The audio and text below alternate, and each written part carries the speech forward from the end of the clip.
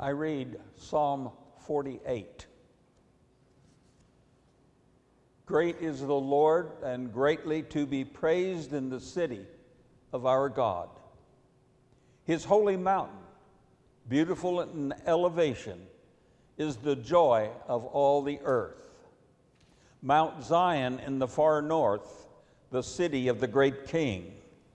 Within its citadels, God has shown himself a sure defense. Then the kings assembled, they came on together. As soon as they saw it, they were astounded. They were in panic.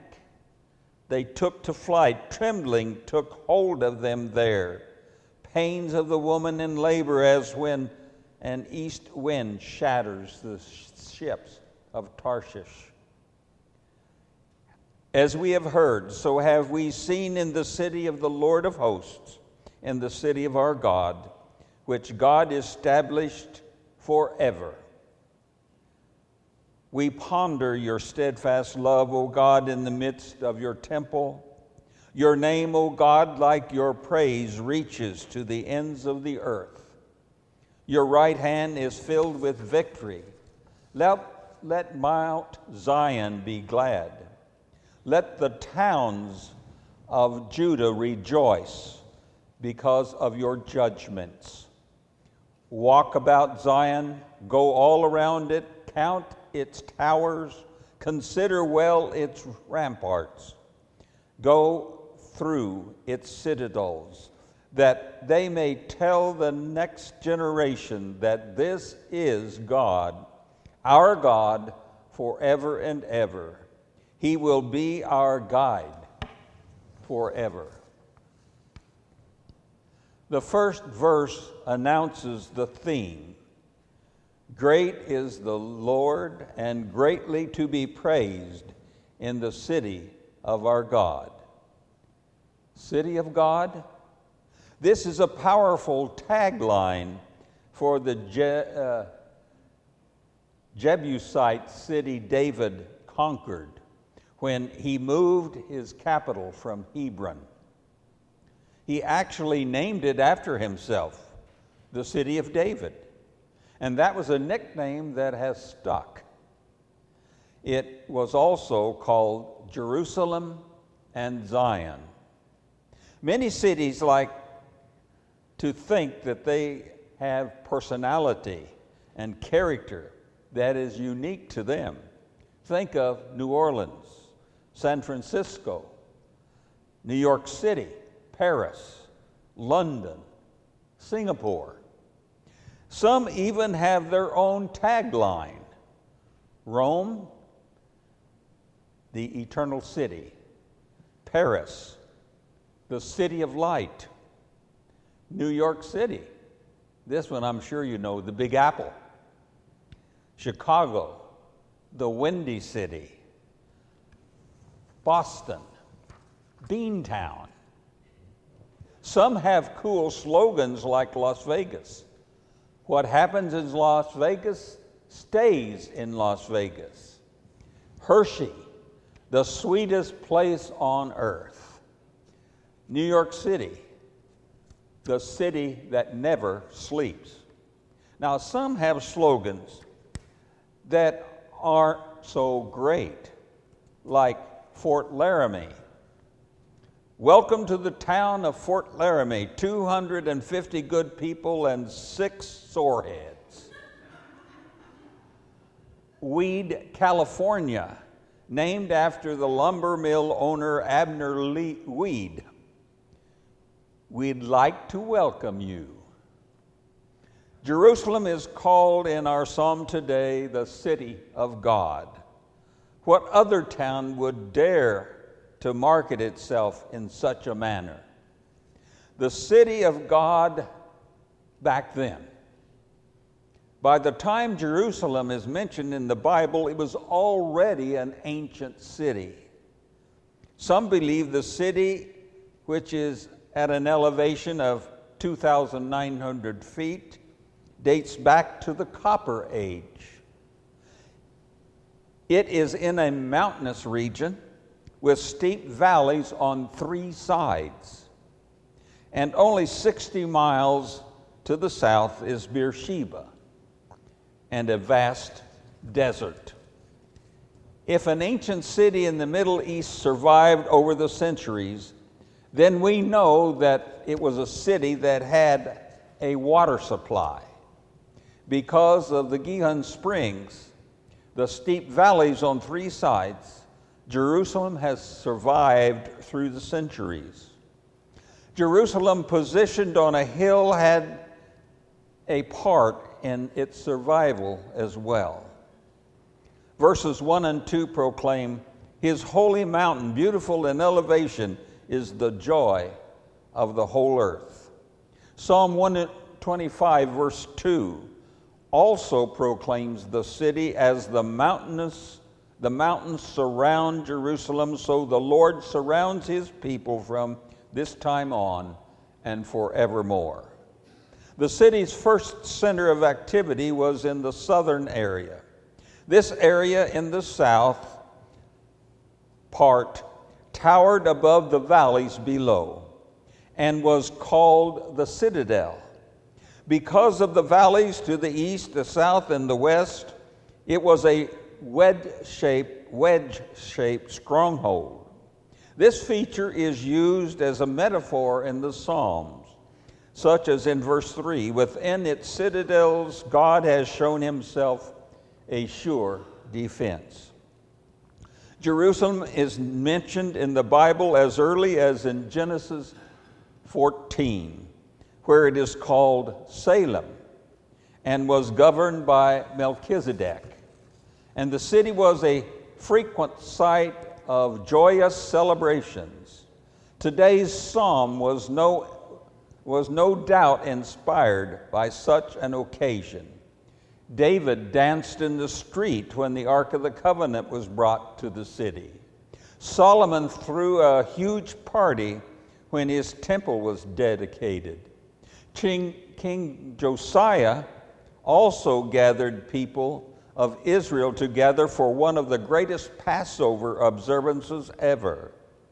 Less than 50 years after this Passover, the city was in ruins, and many of the inhabitants were carted off to Babylon, to an exile that lasted for more than 70 years.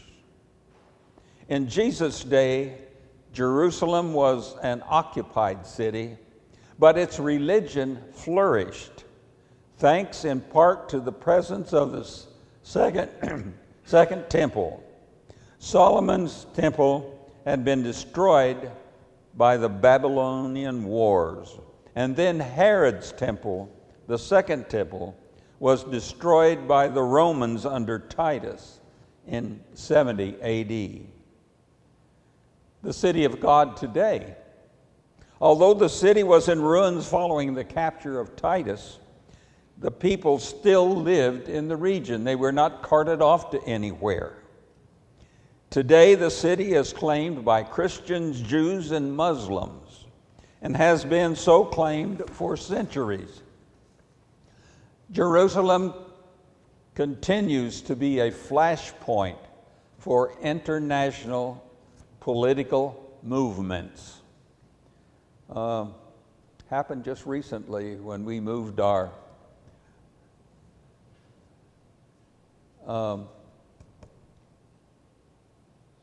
the State Department set up there.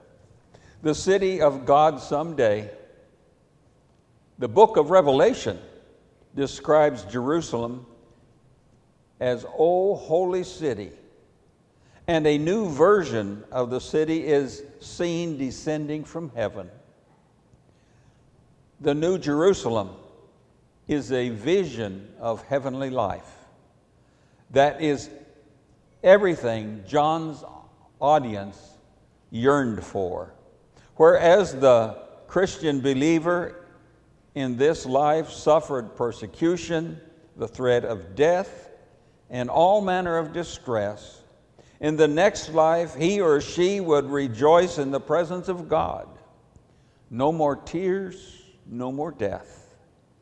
and one's next existence in this holy city, which is located on or in an entirely new heaven and earth, would be beautiful by comparison.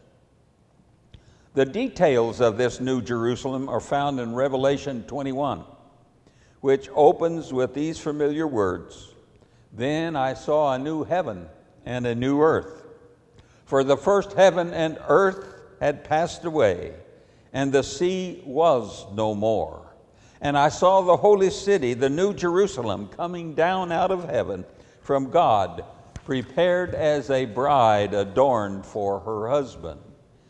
And I heard a loud voice from the throne saying, 'See, the home of God is among mortals. He will dwell with them. They will be his people, and God himself will be with them. He will wipe away every tear from their eyes. Death will be no more. Mourning and crying and pain will be no more, for the first things have passed away.'" Where is the relevance for today? So what does our psalm reading and this discussion of the city of God mean today? Where is the relevance? To answer this question, let us look at the psalm itself. The city of God is developed here as a metaphor for God. First, if this magnificent city, Jerusalem, is a fortress and a stronghold, so is God. Do we not go through those experiences in life during which we need shelter, someplace that is safe and secure? God is this refuge. And the city of God described in Psalm 48 is a metaphor for the overwhelming nature of the stronghold that is God. Second, God's love is forever. It does not grow strong, then weak. It is not unpredictable or fickle. Note verse 8, the city of God which God established forever. This is why the psalmist can proclaim in the next verse, "We ponder your steadfast love, O God, in the midst of your temple." Third, God is to be praised. Verse 1 says, "Great is the Lord and greatly to be praised." This is part of the relevance of the psalm. The psalmist reminds us that the magnificence of the city of God evokes praise from us. Have you ever walked into a huge cathedral or some recently completed structure of amazing architecture? What do you say when all that you see points to the skill and the genius of the architect? When you contemplate the city of God, you cannot help but think of the architect. When you enter the presence of God, what is there to say but, "Wow, you are amazing, God"? Fourth, God will be your guide forever. The city of God points to a creator, an architect, and a defender who will be our guide forever.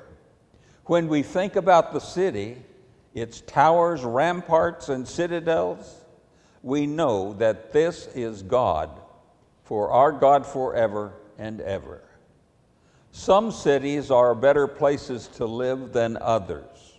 There are websites that can give you this information. But the city of God is beyond comparison.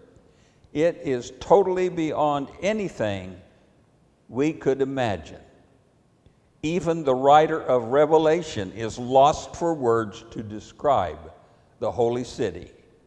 And we are blessed to live in this holy city. Amen.